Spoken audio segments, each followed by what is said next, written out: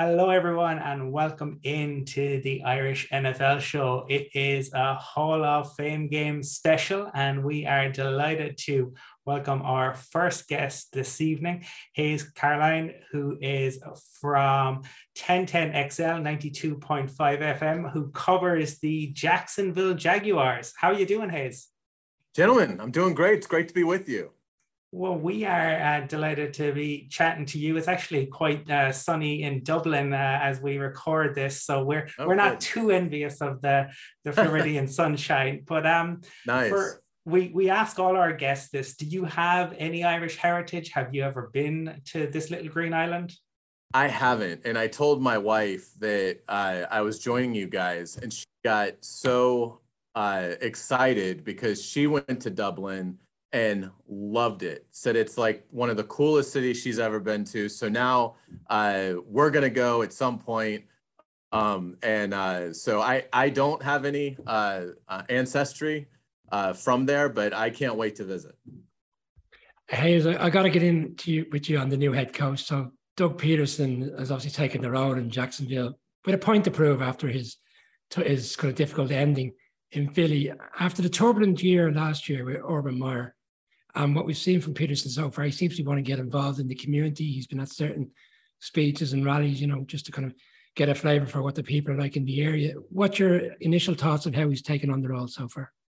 He's been everything you could hope for and more. The biggest thing is that he's normal. He runs like a normal professional outfit. And really, to be honest, that goes back before Urban Meyer here in Jacksonville, because they had Gus Bradley, who came from Seattle, who's a fantastic guy, but was very much, I'm not as concerned about the wins and losses. It's about getting better, and I don't want to put extra anxiety on the players. It was a very new school way of coaching, and, it wasn't his fault. Gus didn't have any talent, but he went 14-48 and got fired.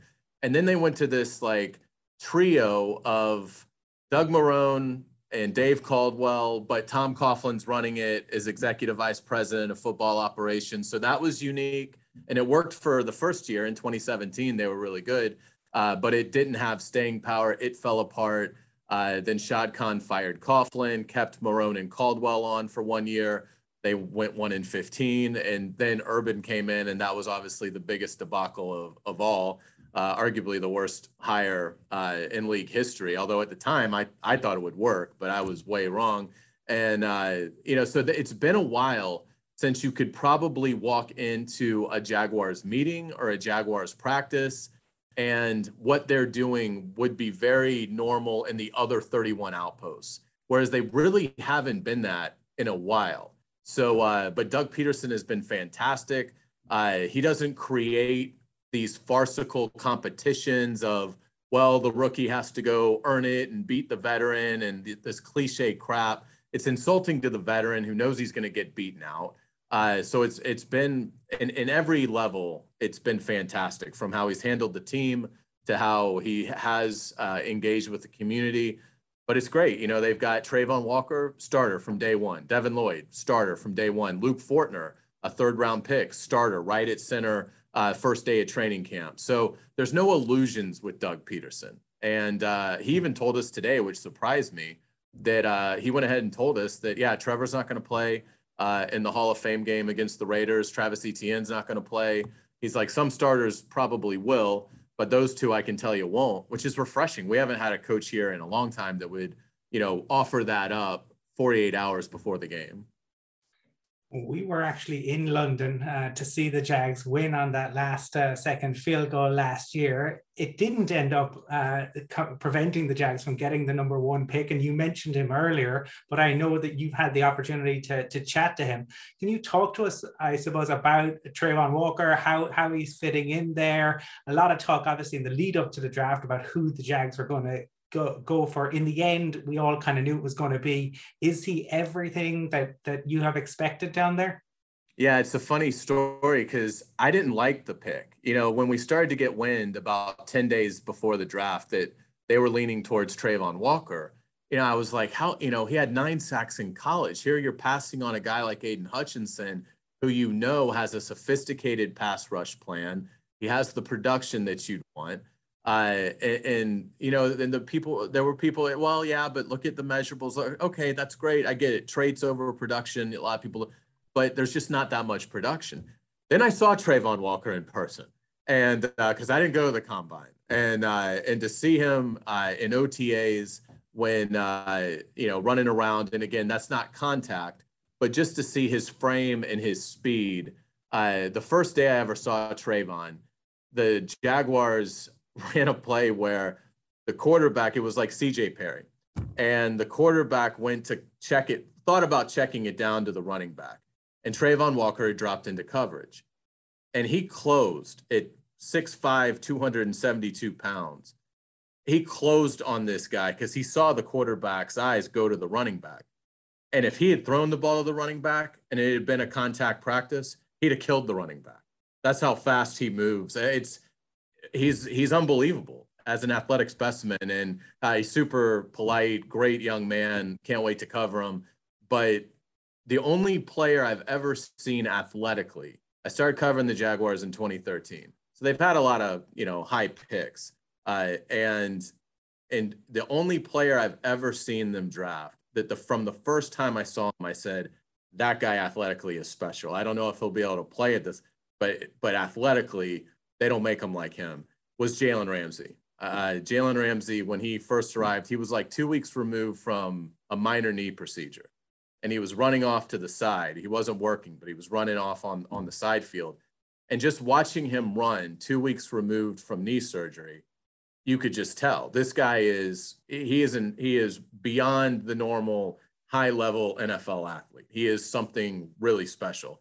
And it's the same thing I thought about Trayvon Walker. So, you know, we'll have to see if his instincts and everything like that enable him to become a great player. But the early returns are great. He's had a couple pass breakups already against Trevor. When he rushes inside, he is a handful for the guards.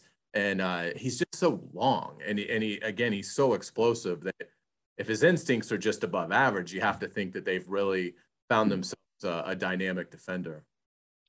Here's one free agency signing that intrigues me is Evan Ingram. As a Giants fan who's had the ups and downs of Evan Ingram's career to date, it didn't come as a surprise that he went to Jacksonville, because I felt Doug Peterson would go after players within the NFC East. He has the experience there.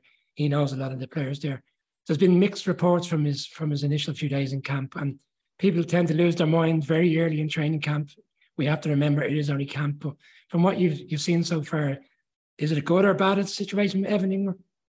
Yeah, I think you have to understand, like you said, with Evan Ingram, that he is going to drop a ball. You know, he's not going to have the most reliable hands. That's the book on him. It's unlikely that's going to change in his sixth year.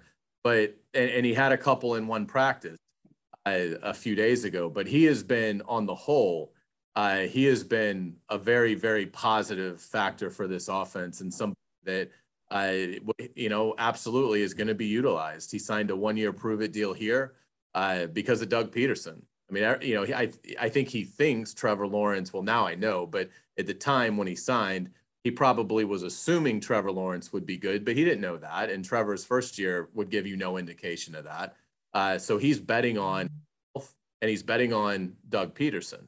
And he has had some drops, but he's also caught a ton of passes. So you know, I know he's been to a Pro Bowl. I'm not expecting him to go to a Pro Bowl, but I do think he's going to get a high level volume of targets, and you know, and he's going to have an opportunity to have a big year, certainly for what the Jaguars are accustomed to at that position. I mean, he looks like a receiver. I mean, the first time I saw Evan Ingram, I said, how did he ever convince somebody he's a tight end?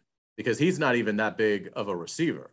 But you know, but he is a matchup problem because of that speed. I mean, he's obviously not a accomplished blocker, but he has a chance, I think, to really have a productive year from what we've seen in camp. My guess is there's going to be a drop or two with Evan Ingram, but there's also going to be a lot of big time plays that he's able to make. He made a dazzling catch in the end zone yesterday. So everybody, and Doug Peterson was asked about the drops. He said, look, we're not worried about it. You know, rather him do it now than in season. So they're giving Evan Ingram full support. It's not like when he drops a ball, you don't see him for, you know, two of the practice periods. I mean, they go right back to him. Trevor goes right back to him. And again, it was really only one day. So he's caught way more than, I mean, my guess is if I had to count it up in the 9 practices we've had, he's probably caught 30, 40 passes and 11 on 11 and 7 on 7 work. So I think he's had a good camp. But, with Evan Ingram, there's going to be a drop here and there. That's just who he is. It's interesting. You kind of touched on the fact that he kind of plays like a receiver, because even at one stage, before free agency began, there was a conversation about him potentially declaring as a wide receiver for free agency. Yeah, I mean, again, the first time I saw him, I was like, you gotta be kidding me. I mean, Dan Arnold is a giant compared to Evan Ingram, and Dan Arnold is not the biggest tight end. I mean, forget, the Jaguars blocking tight end is Chris Manhertz, who's almost looks like double Evan Ingram's size. Like, it really is amazing, because you would never look at him and think that's a tight end. Because again, they've had receivers that are bigger than Evan Ingram. And so, I don't get it, but he's a tight end, and that's where they line him up. And obviously he's had, a moderate amount of success in the NFL. And I do think he made the right choice to come here. Dan Arnold is a quality player, but he's not a star. So it's clear Evan Ingram is the guy. Dan Arnold's under him when it comes to that receiving tight end. And he's got a real chance to have a big year under Doug Peterson, and then either be back out on the market or reach an extension with the Jaguars, or even possibly they could franchise tag him. And finally, Hayes, I suppose the long wait is inching towards a conclusion, in that the time this goes out will be a few hours away, moving from off season to preseason. Okay, we're not into the regular season, but the first game, the Hall of Fame game, you touched on earlier, Doug Peterson had announced earlier in the week that we wouldn't see Trevor Lawrence or Travis Etienne. But what, I suppose, are you looking to see from the Jags when they take the field this evening? I think it's just get out healthy. I mean, again, these games are just for the Jaguars to have any chance to exceed expectations, which, I would say that qualifies as anything above 7 wins would be a real nice accomplishment in year 1 for Doug Peterson.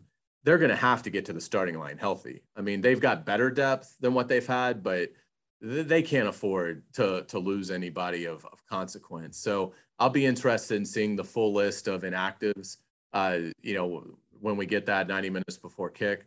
But I will say this: they have a running back, Snoop Connor, that's certainly going to get some opportunities, because James Robinson isn't going to play coming off the Achilles. He's been limited all throughout training camp, so he's definitely not going to play either. So you're down 2 running backs. Snoop Connor is a player they drafted out of Ole Miss. He's looked good.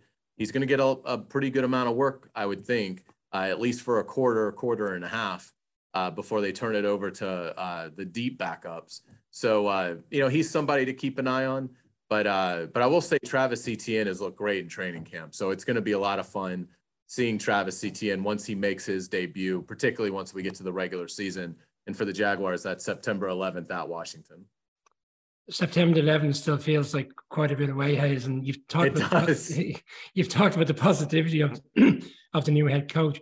What for you, bearing in mind they've been the first pick in the draft for the past 2 years, what do you feel is a realistic season in terms of managing, I suppose, fans' expectations this side of the world who support the Jags? I think if they were to win 7 or 8 games, fans would have to be pretty encouraged with that. They've won 4 over the last 2 years combined. The biggest thing is Trevor Lawrence. You've got to see growth from Trevor Lawrence, and it's got to be substantial growth. I think everybody's willing to give him a pass on year 1 because his supporting cast wasn't very good, and his head coach didn't know what he was doing. So he was surrounded by cluelessness, ignorance, a lack of creativity, a lack of knowledge of how the league operates, and really didn't have any playmakers around him.